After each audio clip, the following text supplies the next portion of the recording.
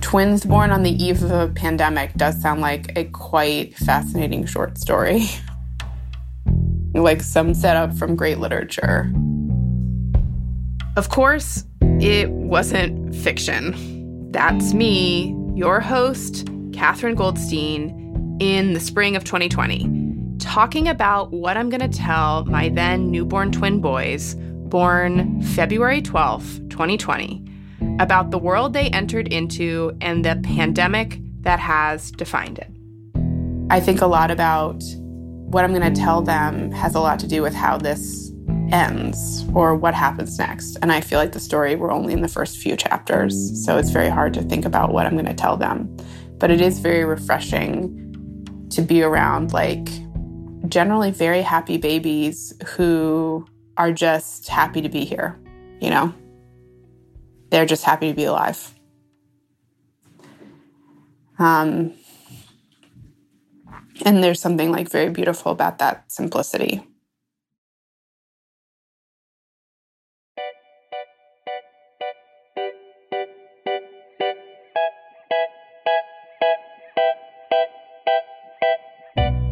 Over a year and a half later, the story of the pandemic is not over.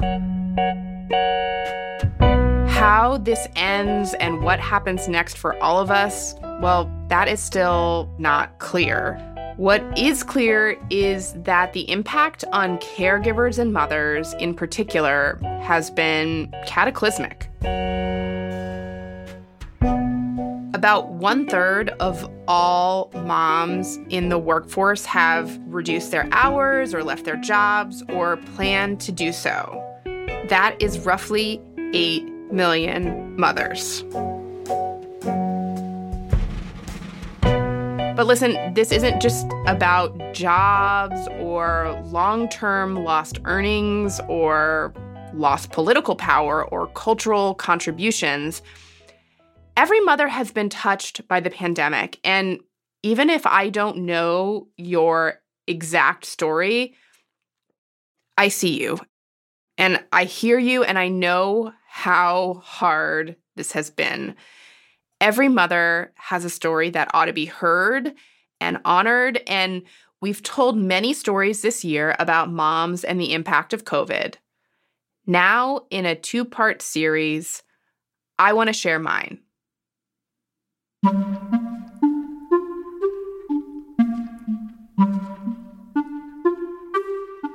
Before we dive in, I want to be clear that even in my darkest personal moments, I am well aware that I have had many more resources than many other people during this time. And we're sharing this story because we think mothers in particular, we need to process what has happened and what keeps happening. So many of the issues and themes that were on my mind in early 2020 unfortunately still feel very relevant in fall 2021 because they haven't fucking been fixed yet. And I also have a more personal reason for wanting to share this. I have been having a hard time, and sometime around August 2021, as Delta was surging, right as schools were reopening and we were planning to gear up for another super busy time here at the Double Shift, I realized my oxygen mask was not on. I was anxious and depressed again, and I couldn't just keep carrying on like I was fine. And that what we are all still living through is no big deal, and that we are all just somehow fine. We are not fine. So, along with co-host Angela Garbez and our senior producer Rachel McCarthy, we decided to recalibrate our plans and share something right off the bat that feels like it speaks to this never-ending COVID turmoil and tries to help us collectively process a little bit of what we've all been through.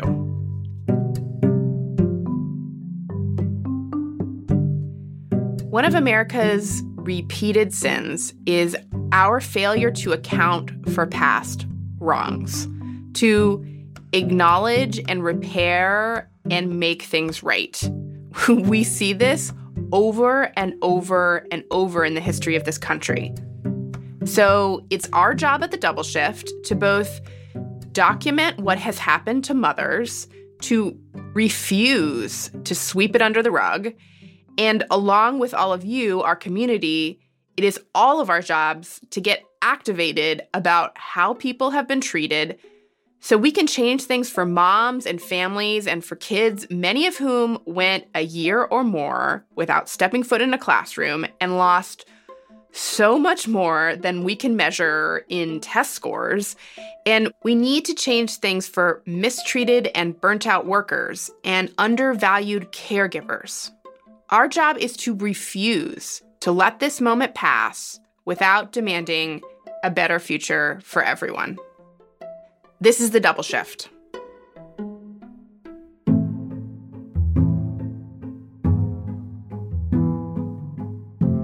So in spring 2020, no one knew what was going to happen, but always a journalist, I decided to start documenting.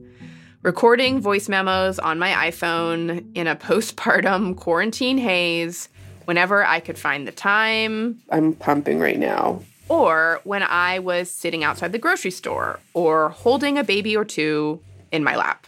There's no monotasking. It is only multitasking. Or in between trying to figure out anything to do with my high-energy 4-year-old Asher, who had been in public pre-K. These voice memos became my own sort of audio diary. And after we hear some of them, I'll talk with co-host Angela Garbez, yes, Angela will be joining me, about what's changed and what hasn't, what we've learned, and how we begin to think about something better. Okay, I'm taking a deep breath here. Here we go. Back to April 2020. I forget what the date is, April something. We've completed 3 weeks of Asher being out of school.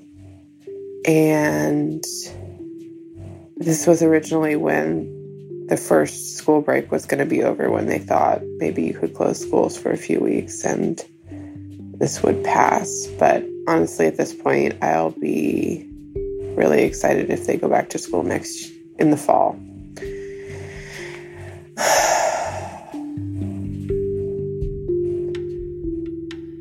I think the hardest thing, of course, is not seeing friends and, not being able to have friends over to hold the babies, and doing things with other families has been hard. But honestly, the number one most challenging thing has been to not have Asher in school. That is the thing that I feel like has come the closest to breaking me. Something that happened that Asher said the other day was, our twins are Jonah and Miles, and he declared that Miles was his best friend. And it was really sweet, but it made me sad because he can't see his real best friend who's his age, who lives down the street.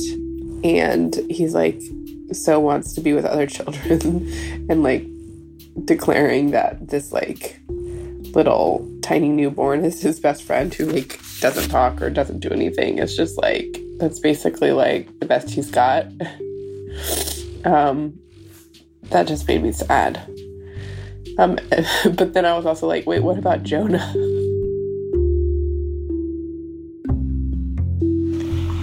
It is the 13th, April 13th. I know the date because yesterday the twins turned 2 months old. Happy 2-month-old birthday to them. I don't spend a lot of time on feeling guilty about mom stuff, but I feel like my parenting is to say it's reached new lows. Basically an understatement. Lowlights include threatening to throw away one of Asher's toys if he did not participate in his pre-K Zoom meeting, and like physically dragging him to do a Zoom class because I was like, this is like 20 minutes of education that I'm asking you to do, Asher. Today, Asher threw his breakfast uneaten waffle into the sink just because he said he didn't like it. And then we had to like chase him and rip potato chips out of his hand that he wanted to eat instead. I have contemplated looking up to see if Amazon sells something where you can like keep that, like an outside lock where you can keep your kid in the room, because between quiet times and or timeouts, there's like no way to keep him in his room. I don't know if they sell that. It's probably like illegal to like have things that like lock kids in rooms. I've contemplated looking for that online. We're not doing any craft projects, no bread baking, no hands-on inspirational gardening. So I just want to like be real about the sort of performative, like, this is hard, but we're all happily homeschooling our kids. Like, my kid is like fucking feral.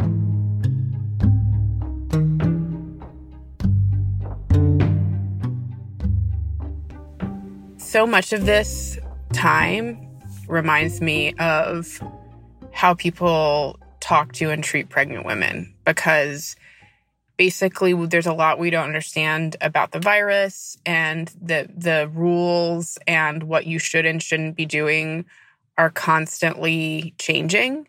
And there's sort of a nonstop assessment about risk that you have to make without a lot of data. And so, like, for example, you know, I see all these people talking about spending hours disinfecting their groceries. Like, I don't fucking have time to disinfect my groceries. I'm sitting in front of the grocery store, by the way. This is how I can escape and have an uninterrupted thought. But then I think there's this sense of like, well, if you're not disinfecting your groceries, like, you are risking the lives of your entire family and all of humanity because you're so irresponsible. Just reminds me of how the shifting sands on like what we tell pregnant women it is and isn't okay to do. Like, who fucking knows?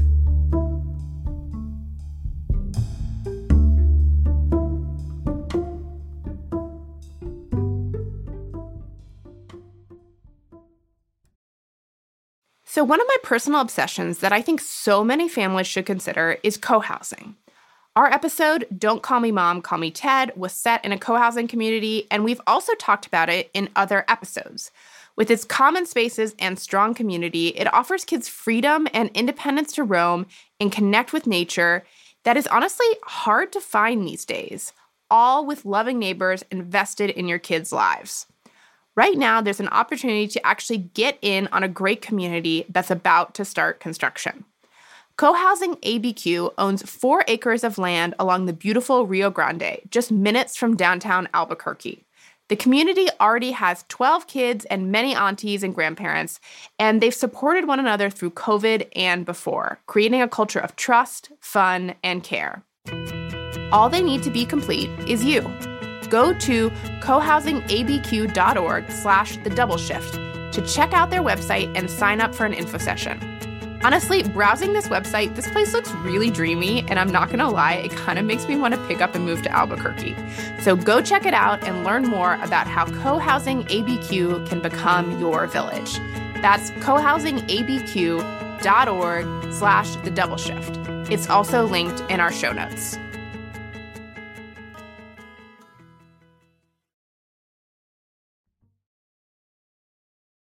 Hey, Double Shifters, it's Catherine. I am so glad you're enjoying our rich back catalog of episodes. And as you may know, we aren't putting out new episodes right now, but we're doing some really cool work we want you to know about. And we'd like to stay in touch with you. Please sign up for our weekly newsletter, which is full of great storytelling and ideas about the forces that shape family life in America. To sign up, go to thedoubleshift.com/newsletter. Also, we have a robust member community that's full of amazing moms from all over the world, with Zoom hangouts on super interesting topics like creativity and challenging the status quo at work. We're building more and more ways for you all to get to know and support each other. That's just so important right now. We're also planning some great member benefits like audio newsletters. So if you particularly like connecting with us through listening, it's a great way to keep Double Shift thinking in your ears and in your life. Also, we are a scrappy small business, and your support helps us do what we do. Thoughtful journalism that tells important stories and challenges the status quo of motherhood and beyond. To become a member, go to thedoubleshift.com/join. So remember, sign up for our free newsletter so we can stay in touch with you. It's thedoubleshift.com/newsletter. And consider becoming a member. Go to thedoubleshift.com/join. Membership starts at $5 a month. Thanks.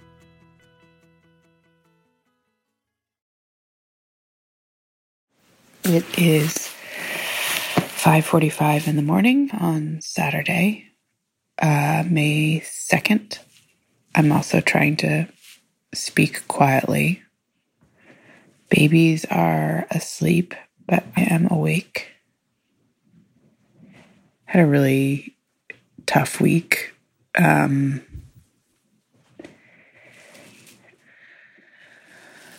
We have a highly social child who is not getting to socialize, and I feel like Asher really needs playmates and a lot of interaction, and he tries to play with the baby sometimes, but usually it ends with them crying because he tapped them too hard or whatever, or jumping around and scaring them accidentally.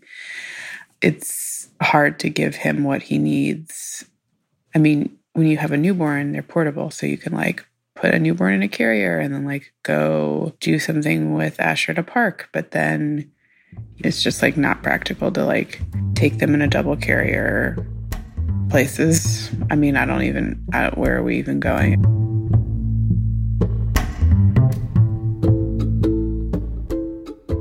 Anyway, these are super mundane complaints, and I feel right now the way to get through all of this is to think about the things that you're grateful for, which I do.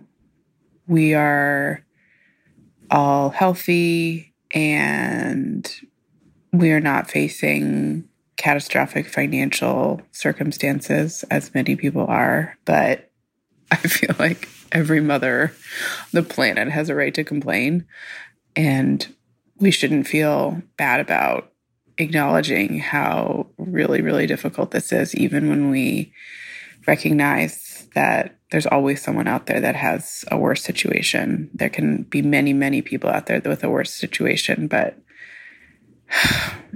I mean, if we can't complain about how hard this is, what can we complain about? It's May 16th. I have been thinking a lot about the mental load and the emotional labor of the pandemic stuff has just really worn me out. I mean, I feel mothers especially are in this position of taking on this in addition to the homeschooling, the childcare, the work stresses, the total societal disruption. I feel we're also tasked a lot of times with taking on the mental labor of calculating risk and making sure everyone's safe. And I've spent a lot of hours thinking about risk and safety and how to keep everyone safe in the family, including my mother-in-law, who we see a lot, and what sort of sanitizing needs to happen, how to sort of mitigate all the different risks, and the sort of mental load of that just feels like a lot. And I always have hand sanitizer with me and yada yada. And so I feel right now as mothers, we feel it's our job to be sure everyone is safe. I've also been thinking a lot about how quickly our society has gone from, we are all in this together. We've never faced anything like this, but certainly as we work together, we will get through this together. This is our moment to think about everybody else, and it's not just about us or our family, it's about everybody. That's right, because we're all family. We're all in this together. We are. We're going to have more. And how quickly that has now morphed into the idea that everything's a personal choice. There really, in terms of the pandemic, despite the rhetoric, there truly are no personal choices. Like, every choice impacts our community and our world. But it's the same rhetoric. It's a personal choice. It's not about systems. It's not about public policy. It's not about coming together to collectively do something. This is the same rhetoric for climate change. Like, oh, well, you just need to get a more fuel-efficient car. Or you should be using LED light bulbs or composting. Like, not we need systemic policies to address climate change. We need to have governing structures to regulate corporations and polluters and have global intercooperation and all that. Like, oh, it's just like, why don't you buy LED light bulbs? Like, that's actually not going to be enough to fix climate change, nor is like the micro decisions about whether or not to go on a beach vacation. That's not going to fix this pandemic. And that's sort of the same way we've been treating mothers and the issues around childcare, because we haven't had any subsidized childcare in this country for the most part. And so it's always about like childcare choices. And I think virtually every parent has agonized over childcare choices. It's a personal choice. It's what you can best work out for yourself. And that's why so many working parents spend like all these hours and thousands of dollars on camps, because there's no systemic solution to what to do with kids in the summer. Basically, we just think if you choose to have a child, then you choose to go through all of these things, whereas actually comprehensive public policy solutions and subsidizing high-quality childcare is really what we need, and it's not just about, like, whether you found a good nanny.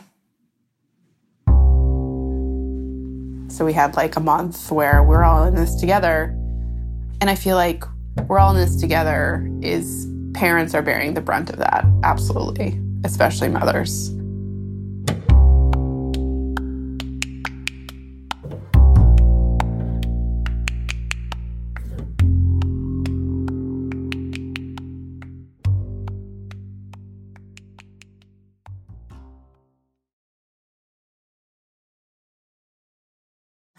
It's July 1st. I was awakened different times by all three children last night, and I feel like today I've been a zombie.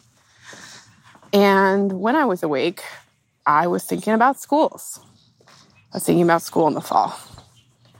So today was supposed to be the day that our governor announced like some of the plans for school in the fall and like what the guidance was going to be. But then he released a statement saying basically like late last night that he wasn't going to announce it and no date for announcing it was set.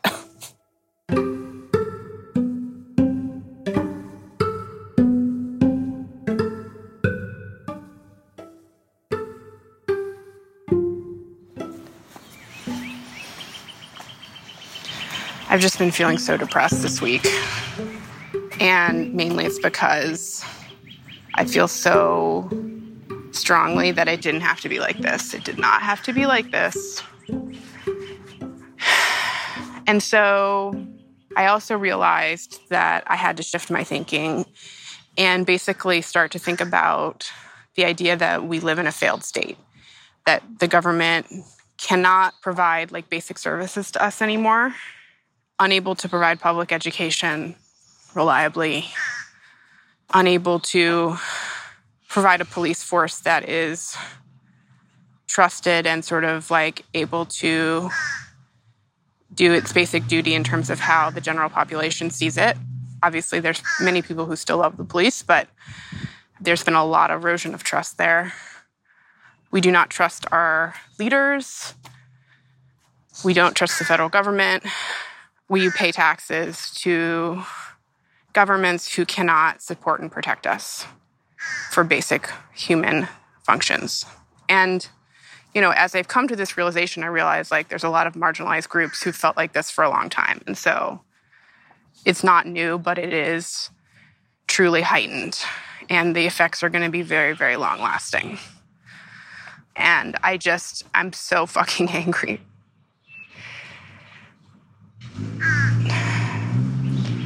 I'm so angry that we live in a country and in a state and in a town where you can go eat inside in a restaurant and it is not safe for teachers to be teaching in our schools. I'm so angry that children come fucking last. There's no one less important in terms of our priorities and hierarchies in this society than children. And mothers are supposed to just pick up the pieces.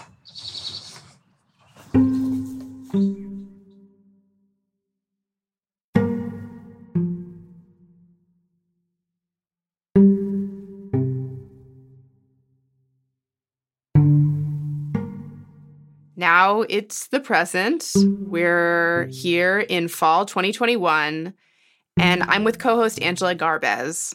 Hi, Angela. It's good to be back with you. Hi, Catherine. I'm happy to be here with you, too. So, Angela, I recorded all of what you and our listeners just heard early in the pandemic and before you joined the show as co-host, the sort of double shift before times. Yeah. And so I'm really curious, what's your reaction to hearing these audio diaries now in fall 2021? Man, you took me back, way back into it. I had a really visceral reaction.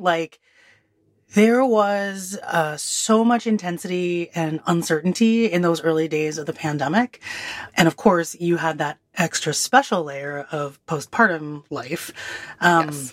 But that feeling, honestly, it made me uncomfortable. It was a lot. That feeling of that there's so much family.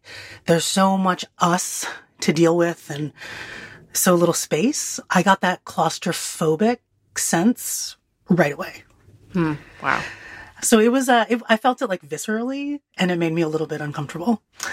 The other thing that really stood out to me was what you said about, it's a beautiful phrase too, the shifting sands, about directions, around safety, and how that still feels very much the case now, maybe even more so. Yeah, it definitely feels like the shifting sands is something we've continued to live through the entire pandemic, and that doesn't feel like that's changed all that much. Yeah, I almost feel like we're walking really quickly above what is it called? A sinkhole type thing? Quicksand? Quicksand. That's what it is. Yeah. So if we're running, but if we stop for one moment, we could just go and disappear. Right. I was thinking about, so last year, my kindergartner, Noli, was all virtual. And so it kind of that had its own special challenges, but it also was okay, we're removing this risk factor, right? They won't be in contact with each other. So now my beautiful 6-year-old is in-person, full day, first grade for the first time. And she's so excited. And it's I know this is what she needs. But, I remember before school started trying to get my head around the Delta variant, which was not a thing we had to think about this time last year, and how, we don't know that much about it. That's the other thing. We have to admit there's a lot that we don't know. But it does seem pretty clear that it's way more contagious and it is affecting more children. Right. So in the weeks leading up to school and the first few weeks of school, and if I'm being totally honest, still now, I'm anxious, and the deepest fear that I had, which I don't often give voice to, is that I was oh my God, are we going to look back and think that we canceled or we put online the wrong year of school? Right. Yeah. Could 2021 be that bad? I know it's been a few weeks. But here's the thing, I know for a fact that children in her school, not necessarily in her classroom, have gotten COVID. Right. And, I was sort of waiting for the school. I knew this because a parent texted me, the parent of a child. And I was sort of waiting for the school to make an announcement, but they're not going to. They don't make an announcement to the full school unless they really have to. So I'm just out here trusting the system, which, if you know me, this is not my strong suit. Well, we have a lot of reasons to not feel like trusting the system for many reasons. Like, I'm like trying to trust the system and contact tracing. But the truth is, like, to go back to the shifting stance, like, I feel like 80% of the time, I don't even know what I'm basing my decisions on when it comes to my unvaccinated children. Like, play dates outside, yes, of course. But they're also eating together indoors unmasked. So everything feels contradictory. And I just feel, again, we're just on this constantly changing thing and we have to become confident in our own decisions because there is no clear directive that we're going to get. And it's so hard to be confident in your own decisions because we're not, we're all just amateur epidemiologists, like minoring in air filtration. And I think this school year has thrown a lot of parents like right back into that, a new round of anxiety and uncertainty. And, as we're recording this, I am having some waves of hope that kids' vaccines will be a thing that help us turn a corner. But we've all been on such an intense emotional ride for so long on when we're going to turn a corner or what's going to make a difference or when the pandemic is going to really come to an end. And it's hard to know how optimistic we should let ourselves be because we've been in this state of heightened anxiety for so long. And, these sort of bursts of optimism followed by more setbacks over and over is so draining. Yeah. I mean, honestly, I find myself feeling like maybe optimism isn't worth it. I'll just wait, right. Just wait. Right. On top of all this, I've been thinking about what a roller coaster we've been on politically in the last 1.5 years. Oh my God. It's you. Okay, wait. Do you remember how Donald Trump was our president? This time like, last year. What the fuck? And I was thinking, when listening to the voice memos, right? So the summer of 2020, when you were recording these, was very much defined by mass protest. Yes. Because of the murder of George Floyd, Breonna Taylor, and widespread outrage about police violence. And you have a reference to that in one of your memos. Yes.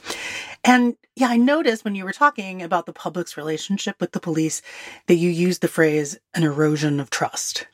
Yeah, listening to that a year later, it really stood out to me. That phrase. Yeah, because like erosion of trust implies that there was ever trust to begin with. Right. Yeah. And that word choice, sort of that unfiltered word choice, reveals some of my own naivete in that moment and how I was viewing it. Or, the community that you come from, right? Because I think within, like, a lot of white people, and not just white people, but a lot of people are raised to think police are good, right? And that's definitely things that I see that, in my daughter's preschool, they're teaching that. But a lot of communities of color have never had any great reason to trust the police. Right. So it just feels like it's important to remember that even though so many people are suffering, people are not all experiencing the same thing. And that, because it's America, that absolutely has everything to do with race. Right. And if you just take a look at how this pandemic has disproportionately affected people, when we're talking about COVID death rates or unemployment during the pandemic, food and housing insecurity, like very basic things, Latinx, Black, and Indigenous communities have suffered and continue to suffer disproportionately. Like we are not all experiencing the same thing. And Asian American communities have been faced with increased racialized violence. This is all sort of part of the overall picture of the last, year and a half, but obviously many, many things leading up to that. Yeah. And, it can be true that people out there have it I actually hate being like, it's way worse. I'm using air quotes because it's not like suffering isn't a competition. I know we've talked about this. Yes. Yeah. But I was thinking about your audio diary about the concept of complaining, right? And even when there are people out there who have it worse, and this, it doesn't mean that people shouldn't be allowed to complain. And I was really struck by the question when you said, if we can't complain about, like the day-to-day stuff that's going on in our lives, like what can we complain about? And it really made me think, like we need to be in addition to voicing frustrations about our individual situations, we need to be calling out the systems that have led to these personal situations being so difficult. We need to really look at the bigger picture beyond our own households, even if that's like what we're confined to most of the time. Right. Yeah. I feel like we need to get angry and we need to come together to change these things, not just for ourselves, but for everybody. Absolutely. Amen. And I think, part of why I wanted to do this series was to just process the past and what we've been through, but also revisit it and say, looking back on this, it is not okay. Yeah. And it's worth getting angry about, not just on the personal level, but how so many of these systems, like lack of paid family leave, a for-profit healthcare system, super high childcare and housing costs, like low worker pay and protections, all of these things have not changed and have played into why the last 1.5 years has been so hard on the individual level. And, one or more of these issues has touched so many of us. And those huge systems have not changed. Yeah, absolutely. I was like sitting as you were listening and feeling really overwhelmed, which is, I think, a place that we're all at. But that's why I think this is really important to continue this conversation, to think about, we're processing the past. We have an eye to the future. So we are going to talk much more about anger and action in part 2 of this series, and how we can all think about what we can do to help change these systems for ourselves and everyone around us. Be sure you're subscribed. Here is a little preview. People are going to have to quit their jobs. People are going to have to pay someone to watch their kids. People are going to have to make terrible economic decisions because society has completely abandoned us. So stop criticizing mothers, criticize a goddamn politician or anyone with power in this country. Just over this. You don't want to miss this. Also, we are working on a show about reproductive justice and mothers. So I'm going to drop on you here my very favorite abortion stat, which is that 59% of women who get abortions already have at least one child. I mean, to me, this really drives home the point that people out there who are getting abortions are the people who know exactly what it takes and exactly what it costs to have a child. So if you had an abortion after you had a live birth, we would love to hear your story. Tell us what went into the decision, your experience with the procedure, and what your thoughts are about it now. Send us an email or a voice memo recorded on your phone to askthedoubleshift@gmail.com. That's askthedoubleshift@gmail.com. If what we do here means something to you, consider becoming a member of the show. It starts at $5 a month, and if you're able to pay by the year, that helps us even more. Go to thedoubleshift.com/join to become a member. This is an independent show, and we cannot do this work without member support. And we are so grateful to our amazing community members who are able to donate. It means so much to us. This fall, Double Shift members are getting super fun monthly Zoom hangouts with a different theme each month with me, Angela, and each other. And y'all are a bunch of super cool badasses. I have loved getting to know you all. We've done several of these already. Yes, it is. I always knew that, I was like, Double Shift listeners and members, they're great. But actually being able to talk to everyone, it's been like life affirming. Seriously. It's been such a highlight of the summer. So don't forget to go to thedoubleshift.com/join to get in on the fun. And if you're able to donate at $10 or $25 a month, we'll donate a membership to a double shifter who loves the show but can't afford to be a member right now, because we don't want to leave anyone out. Also, one more small favor.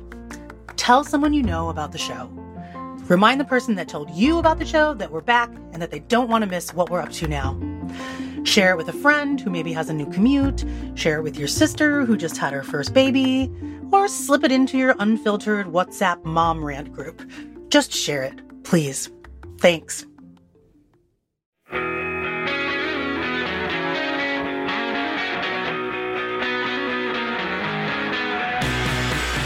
The The Double Shift is created and hosted by me, Katherine Goldstein.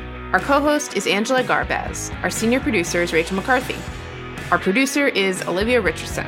Our editor is Anita Rao. Our research assistant is Jada Hester. Music by Blue Dot Sessions. Our theme song is by Palehound. Our mixer is Corey Schreppel. Special thanks to NBC's Today in the Bay. We are funded in part by the generous support of you, our members. We can't do this without you. Go to thedoubleshift.com/join to become a member. We are independently produced and distributed. Thanks for being part of The Double Shift.